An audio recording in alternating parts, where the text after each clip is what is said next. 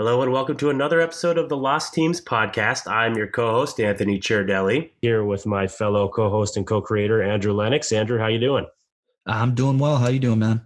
I'm doing well. I'm anticipating going crazy with these further restrictions, lockdown restrictions, but not much you can do. Just stay home and stay safe, as they say.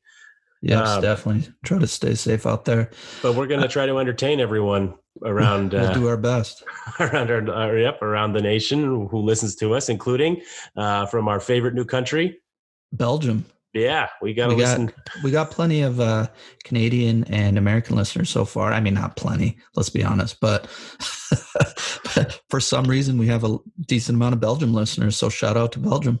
Yeah, if those are my family members who are living in Belgium for some reason, or thank you very much. But shout out to Belgium. Maybe one day we'll get do a Lost Teams on what I'm sure are one of your 47 divisions of professional soccer. So yeah, we'll get that going. There's got to be some shit show stories out of there. Oh yeah, we just have to figure out how to translate that. Oh boy, I'm going to sound like an idiot on this. Belgian, I'm sure. French, I know they speak French in Belgium. I'm sure they speak Farsi, don't they?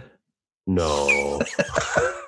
Maybe there's I'm sorry, cut that out. Yeah, all right, so there's something Flemish. Okay, maybe Flemish. I might leave that in because that's funny. Today we're going to talk about an NBA team, one of the first NBA teams, along with the Toronto Huskies that we talked about in episode 2, that really have some amazing stories, have an amazing kind of impact on the NBA and on professional sports in general, and had some big names playing for them and coaching for them. So we'll talk about that, and then Andrew's going to give you a little surprise at the end, which I think is going to be fun. It's going to be entertaining. Right. Any teases for that? I'll add a little comedy to the show. We'll see.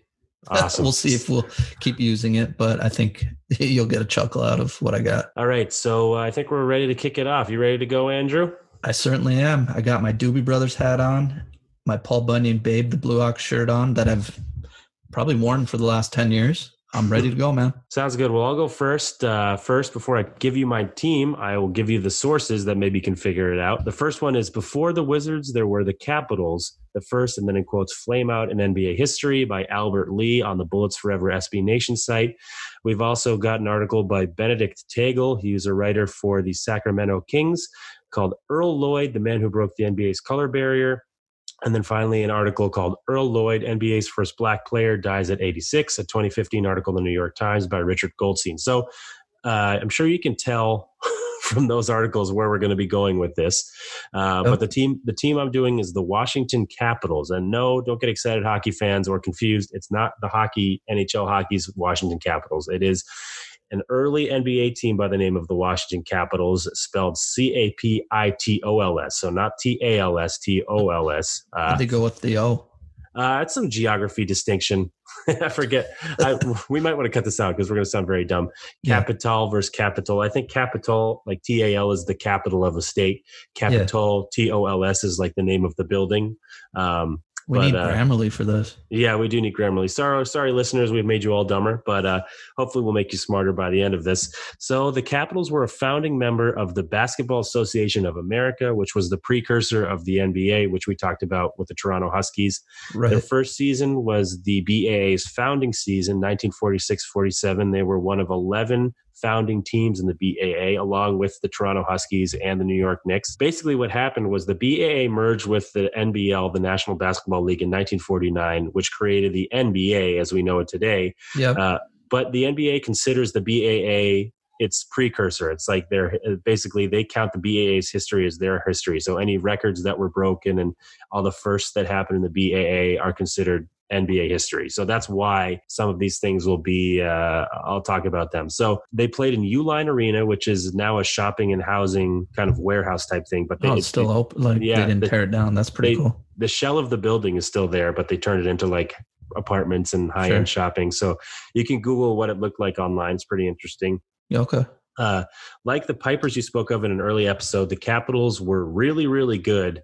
But unlike the Pipers / Pioneers / Condors, they had a lot of names. The Capitals never won a title. So that's unfortunate, but they were. You forgot Muskies, wasn't that?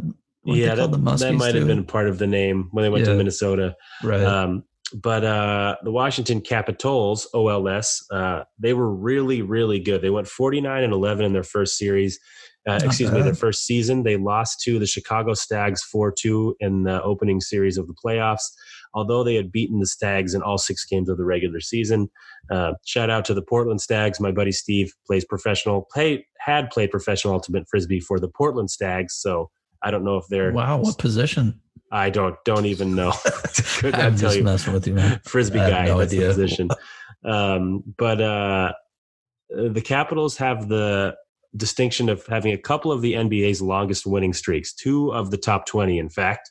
They won 17 games in a row in 1946. That's tied for 17th all-time with a bunch of different teams. And then they won 20 in a row to end the 47-48 season and start the 1948-49 season. So those were all regular season games. Yeah, excellent team. Wow. Yeah, that tied them for 5th all-time winning streak. No kidding. And then their 15-game winning streak, which basically completed that 20-game winning streak to start the 1948-49 season. So that sounded confusing, but basically they won 15 games in a row to start the 1948-49 season. That was tied for the longest win streak of all time with the Houston Rockets in 19... go ahead, sorry. No, it's okay. The 93 Houston Rockets, which I'm sure you were going to say. Yeah, like Clyde Drexler, Hakeem the Dream. Yeah. Had a great team. Yeah, so it was tied for the longest streak all time, and then the Warriors broke it just a few years ago in 2015-16, going 24-0 to start the season. Yeah. So now the Golden State Warriors are the record holder, but the Washington Capitals were the co-record holder just before that season. So yeah, and their team was the real deal. Yeah, they were the real deal. Unfortunately, like the Washington Capitals of the NHL, up until a few years ago, they were mostly a regular season team. But I'm sorry, Capitals fans, that was a ricochet shot, and I know you guys won the cup. I'm happy for you. So you can't be called a regular season team anymore. But the Washington Capitals of the NBA were certainly a regular season team. So the reason that they were so good is because they had a legendary coach who would become a legend actually coaching for another team. Probably the most or second most legendary coach behind Phil Jackson. Can you guess who it was? Well, since you took Phil Jackson out of the equation and Phil obviously wasn't alive during that time, at least I don't think. I'm not sure how old Phil Jackson is, but I'm going to say Red Auerbach, the legendary Red Auerbach. Wow, that you nailed it. Actually, good guess. Nice. Red Auerbach was the first coach of the Washington Capitals, which, like I said, is probably why they were so good. He went on, of course, as probably all of you know, to coach the Celtics from 1950 to 1966, where he won 9 NBA titles. So it's just amazing. Yeah, can thank Bill Russell for that too. But right, pretty amazing. So he coached Sorry, go. No, it's okay. He coached the Capitals before that. But the Capitals also have another very important distinction, thing they did in history. They had the player who broke the NBA's color barrier. His name was Earl Lloyd.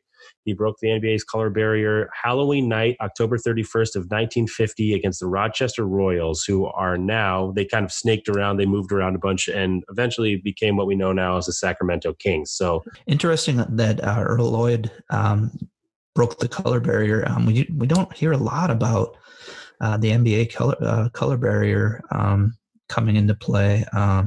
We do, I always hear about, I follow hockey the most, but, the great Willie O'Ree breaking the color barrier in the NHL, and then obviously Jackie Robinson in Major League Baseball. Yeah, I mean, you take for granted leagues like the NBA and the NFL who are primarily like African-American players in that league. So at some point, someone had to break the color barrier. Lloyd broke the color barrier October 31st, 1950. A little about Lloyd. He was from Alexandria, Virginia. He was 6'5", which tall, but not tall enough. I mean, he's like point guard height or small. Right. He wasn't towering. What position did he play? He was small forward. Okay. So his nicknames were the Moon Fixer, again, because he was so tall, and then the Big Cat, which makes me laugh because of old school. Yeah, and the great Andres Galarraga, that was his nickname, the Big Cat. Yes, but Earl Lloyd had it first, and then Earl Lloyd's final nickname that makes me laugh even more is the Squirrel. And I don't know where that came from. Maybe he was a defensive specialist, they say, so maybe he was squirreling away basketballs like squirrel, squirrel away nuts. That sounds like a nice 50s, late Grabbing 40s. acorns. Yeah, like a late 40s, early 50s newsreel of like, you just hear like the newsreel rattling through the projector, and it's like Earl Lloyd, the first African American basketball player. Yeah. They call him the squirrel because he squirrels away basketballs like squirrel, squirrel away nuts. Like, ugh. He's just stuffing dudes left and right, I bet. Yeah, it's just, I'm sorry everyone that had to hear that, but continuing on. Where'd that voice come from? Oh, I've watched way too many old, just kidding. I don't know. So he played his college basketball for West Virginia State University. At WVSU, he went 30-0 one season with his team. Okay. He was drafted in the 9th round with the 100th pick by the Capitals. 9th round? NBA only has like 2 rounds now. Yeah, apparently they only had 11 teams, so they must have just, I don't want to do the math in my head, but. I wonder how many players were actually on the rosters back then. Who knows? 9 rounds? Yeah. While his breaking of the color barrier did mark a historical moment, he described it as ordinary in an interview years later. And I'm taking this from, I believe it was a New York Times article that I referenced before. Right. That's what the Times article said to introduce the quote. It said, quote, Rochester was a sleepy upstate town where schools were integrated and they were used to seeing blacks and whites playing together. Lloyd told Jack Saylor of the Detroit Free Press on the 50th anniversary of the game. The game was totally unequivocally uneventful, except for the date, October 31st. Maybe they thought it was a goblin or something, which made me laugh. Yeah. So, that was, he apparently didn't hear anything racist, have any sort of racist taunts towards him on that occasion. Uh-huh. He will talk about some of the racism I'll get to later that he experienced in the NBA. But 2 other black players, Chuck Cooper and Sweetwater Clifton, also made their debuts for other teams, but they were right after Lloyd. Because Sweetwater seems like a common name in basketball. Nickname, I should say. It's a cool nickname. I like it. Oh, for sure. But since Lloyd's Capitals were their season debut came before Sweetwater Clifton and Chuck Cooper's teams, Lloyd gets the distinction of breaking the color barrier, but they came right after him. And that happened more than 3 years after Jackie Robinson broke Major League Baseball's color barrier, and about a decade before Willie O'Ree broke the NHL's color barrier, and then 4 years after the NFL's color barrier was broken. So he deserves a movie. Yeah, he does. Where's the movie? Yeah, there should be one. Maybe there has been one, but I've never heard of it. We're not exactly basketball historians, so sure, right. But I mean, he was a very classy guy. He certainly deserves a movie made after him because he really made a lot of his life. I mean, he was I think a role model many people can aspire to if you do read up about him. He did face racism when he went to other cities. He told the Syracuse Herald American in 1992, the fans in Indianapolis, they'd yell stuff like, "Go back to Africa." That's just terrible. Yeah. But then he said, and this is awesome. I think we've heard this before. I don't remember if it was from Jackie Robinson or Hank Aaron or Michael Jordan even, but he said, my philosophy was this: if they weren't calling you names, you weren't doing nothing. If they were calling you names, you were hurting them. So, I mean, what a competitor's way of thinking about it. And just and all those guys were, at the top of their sports. So yeah, and Lloyd in his career averaged just over 6 points per game and as many as 10 points per game, 6 points per game in that season, and as many as 10 points per game in his NBA career. He also became school Dennis Rodman. I wonder how many rebounds this guy used to get. Yeah, I'm sure he didn't color his hair like Rodman did. That wouldn't have gone over so well. Lloyd was also the first black player to win an NBA championship when he won in 1955 with the Syracuse Nationals. He was known, impressive and cool. Yeah. And like I said, he was known as a defensive specialist. He was even assigned to guard what many call the first NBA star, 6'10" George Mikan. So George Mikan, we mentioned him in a previous episode. Yeah, didn't he own the Minneapolis Lakers? Yeah, wasn't he an owner in the ABA later on or something like that? He was the commissioner. Oh yeah, there we go. Lloyd was inducted into the Basketball Hall of Fame. He also became the first African-American assistant coach with the Pistons in 1968 and the second African-American head coach when he took over the Pistons in 1971. After he retired from basketball, he worked in the Detroit public school system and ran programs for underprivileged kids, teaching them job skills. So really stand-up, amazing life. Completely. It just sounded like a class act. Yeah, he died, unfortunately, February 26, 2015, so just a Oh, few years not ago. too long ago.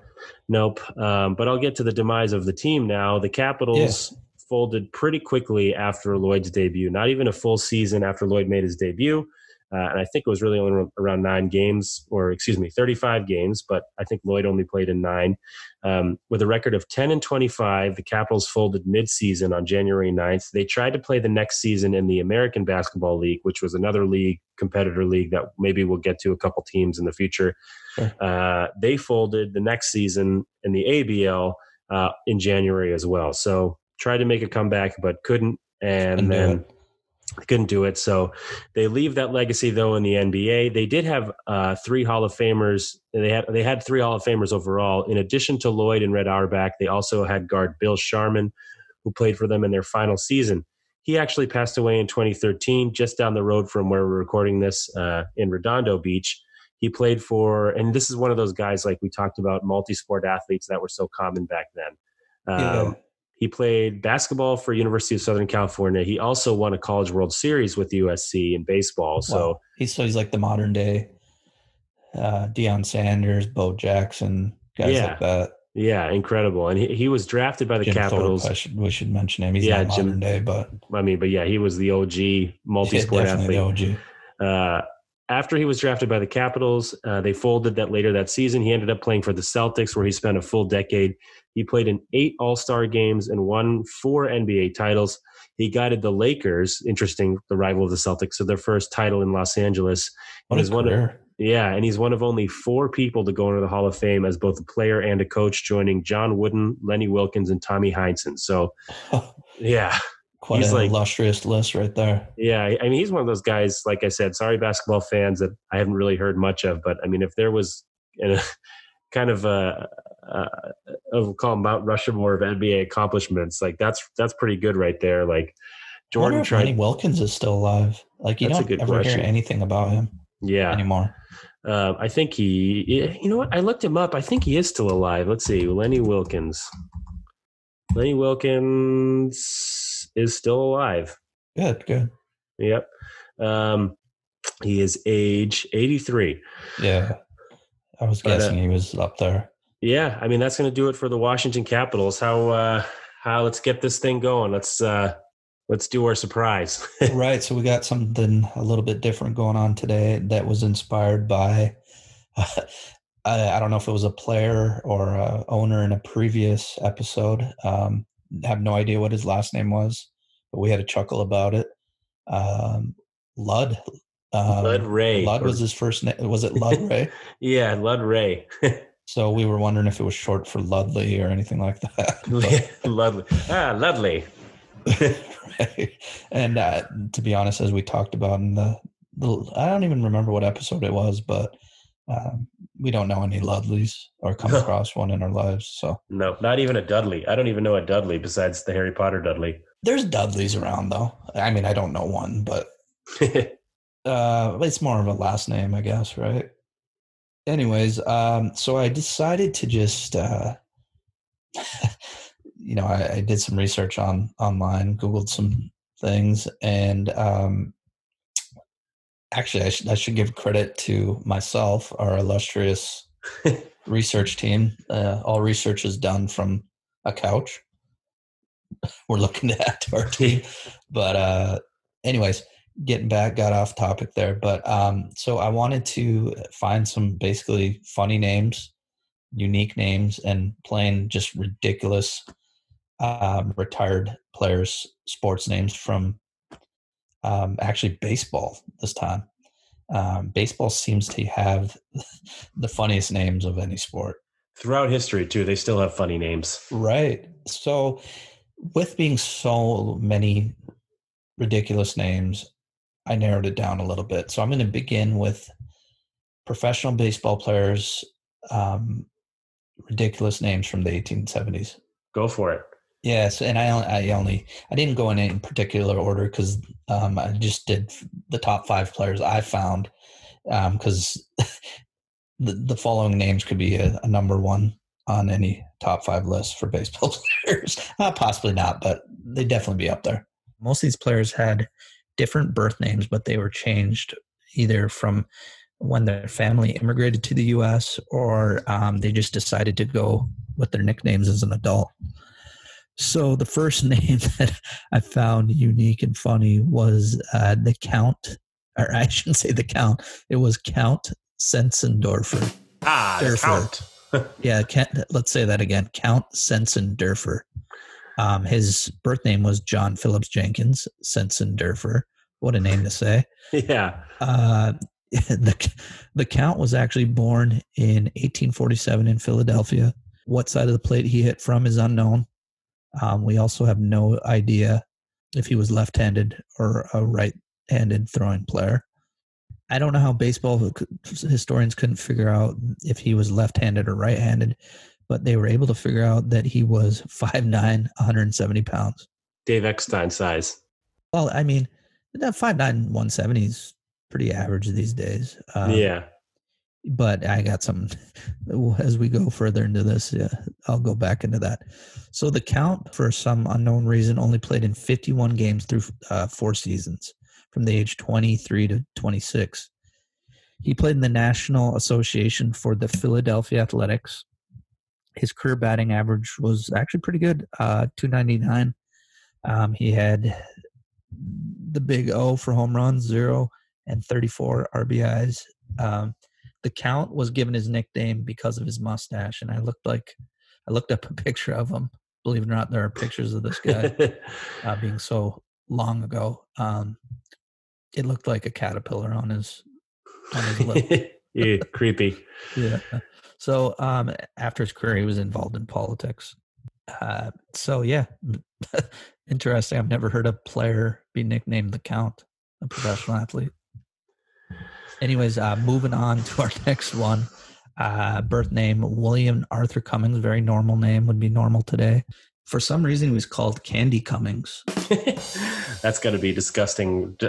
Unless I don't want to ruin the description there. Do you have the reason why he was named Candy Cummings or no? Well, apparently in those days, if you were really good at your profession, you would sometimes get called Candy as a nickname. That makes sense. Like, I can imagine, like, see, come here, Candy. It's the Candy Man. Yeah, and I don't know, that name, I didn't want to Google that name because who knows what's going to I mean, yeah, you might be finding some adult films with that name. I'm sure there is an adult There's film. got to be someone named that in the adult industry. A female, most likely. Mr. Cummings was actually a right-handed pitcher and an outfielder, so he was 5'9". Apparently, the teams that he plays for weren't providing any pregame meals as he only weighed 120 pounds. This is like the team from the mines or something like that. Like they're like I don't even know how this dude was alive. Well, maybe, I mean, I don't know what the average height was for humans at that 150 years ago, but maybe that has something to do with it. But 120 pounds? Yeah, it's super light. 5'9"? Maybe he had tuberculosis. Who knows? But so he's actually from, you got me there. He hails from, not making fun of anyone that has tuberculosis. Yeah. That was funny. He hails from Ware, Massachusetts. You may know where that is. I have no idea. Anyways, Cummings actually had a pretty solid career as a pitcher with a record of 145 wins, 94 losses. And then he had an ERA of 2.42. He struggled at the plate, though, once again, 0 home runs. He had 107 RBIs and a career batting average of 213 in 6 years. Got hit by a pitcher, walked 107 times with the bases loaded, probably. Probably. He only stole 3 bases, so obviously his weighing 120 pounds really didn't make him swift feet. How is he any good at baseball? That's like, that's just brutal. You would think this guy would fly down the base path being only 120 pounds. Yeah, the wind would blow him. Right. So Cummings played for the New York Mutual, the Baltimore Canaries, the Philadelphia Whites, the Hartford Dark Blues, and the Cincinnati Reds. Great names. Cummings was actually, this is pretty impressive actually. Cummings is credited with inventing the curveball, and then he was inducted into the Baseball Hall of Fame in 1939. So pretty impressive being able to, I wonder how he came up with even trying to throw a curveball.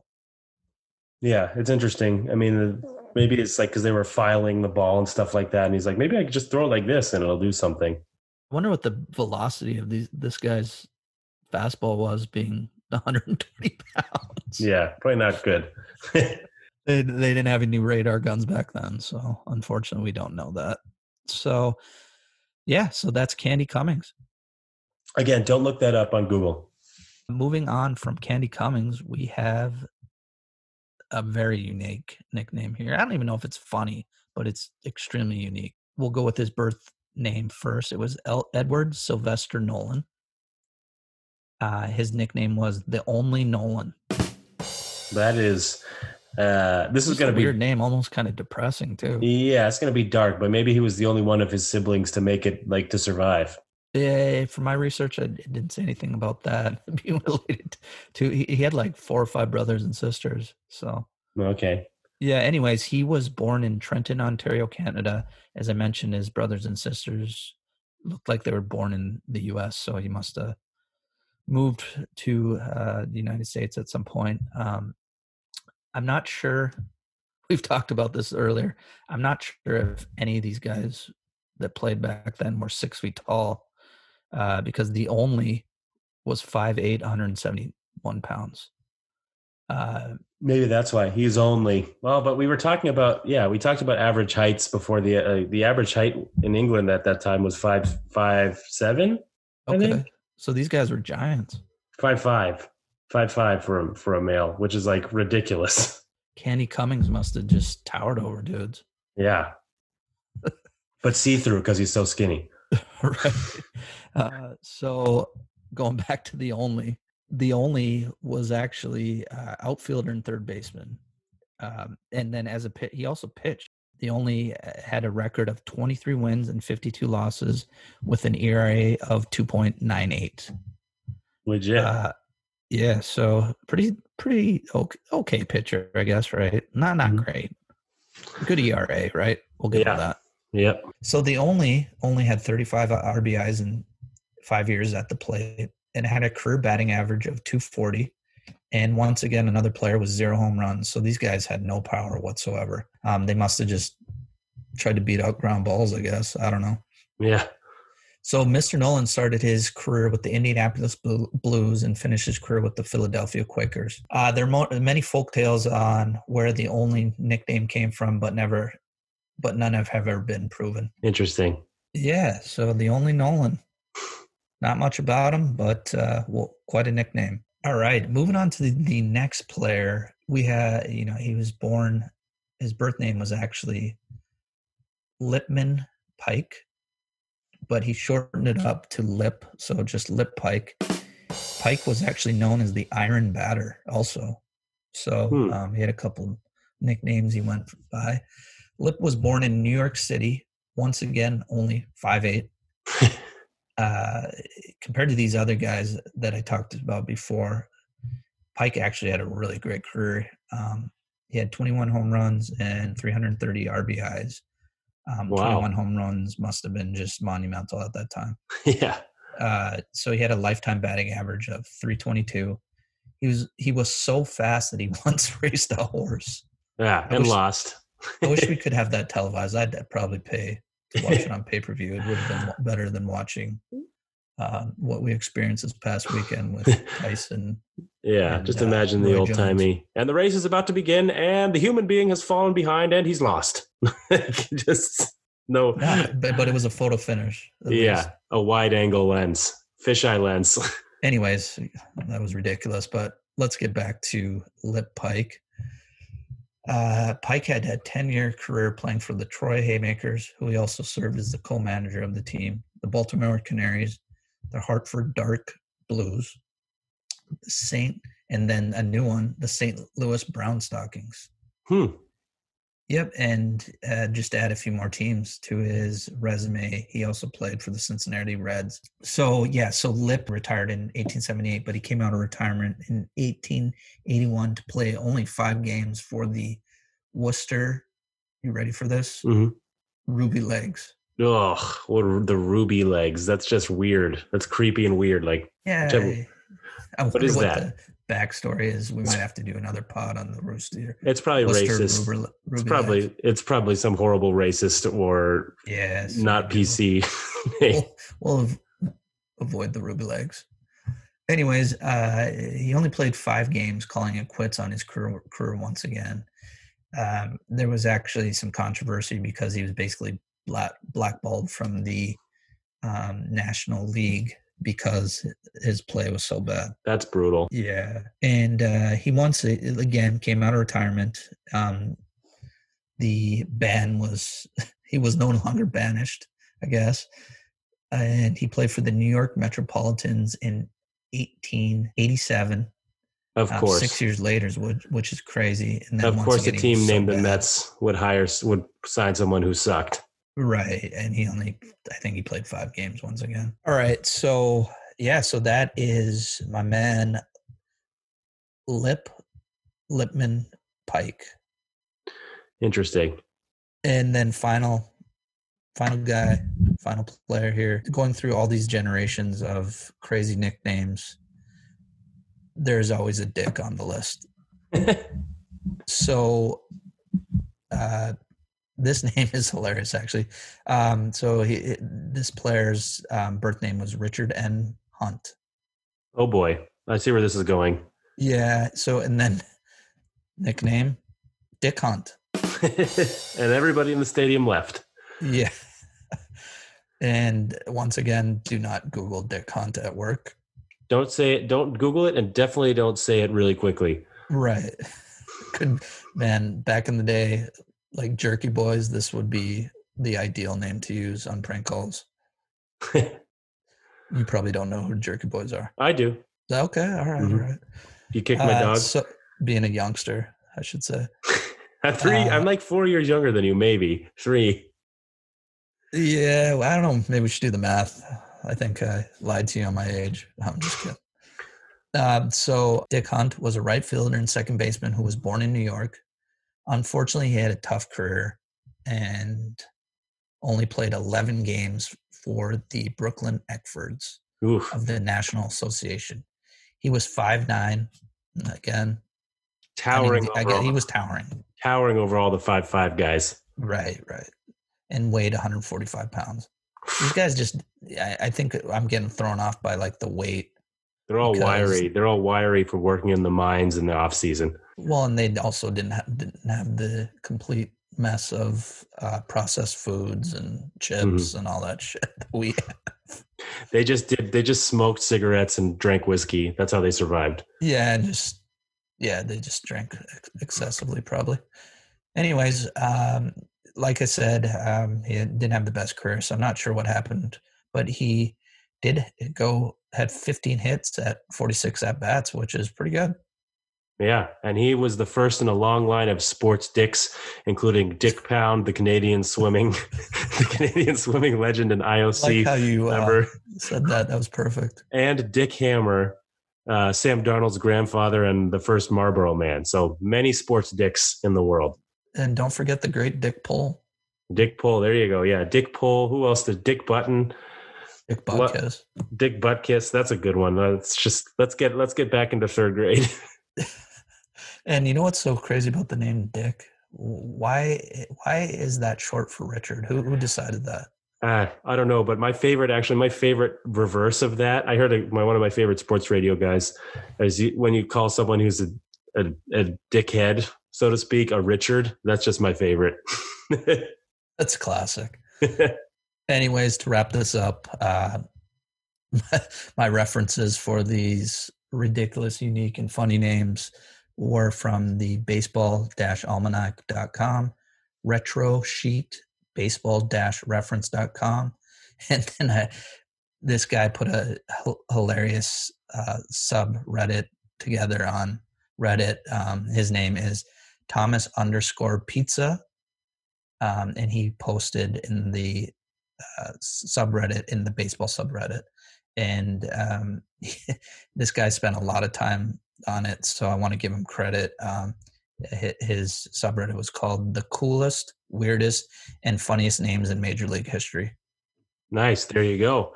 Well, I think that'll do it. Anything else you want to add? I got nothing else to add. The last segment, we may try to do it again, maybe mix it up with another sport or another generation, even another Yeah. century. Let us know if you like it. We'd love to do things that will help us gain listeners. And on that note, if you do like this podcast, please give us a 5-star rating. Leave us a review on whatever podcast app you listen to. Send us some DMs on Twitter. My Twitter is at Deli Tweets. That's DELLITWEETS. Andrew, what's yours? Mine is at AWLENN. So DM us, give us some feedback. Let us know whether you like the pod, whether you don't like the pod. Give us some names that we can put in this next time we do this segment. But yeah, thanks a lot. Everyone stay safe. Don't catch coronavirus. And sorry for anybody who's hurt by that. Yeah, have a good one. Yes, have a great one, guys.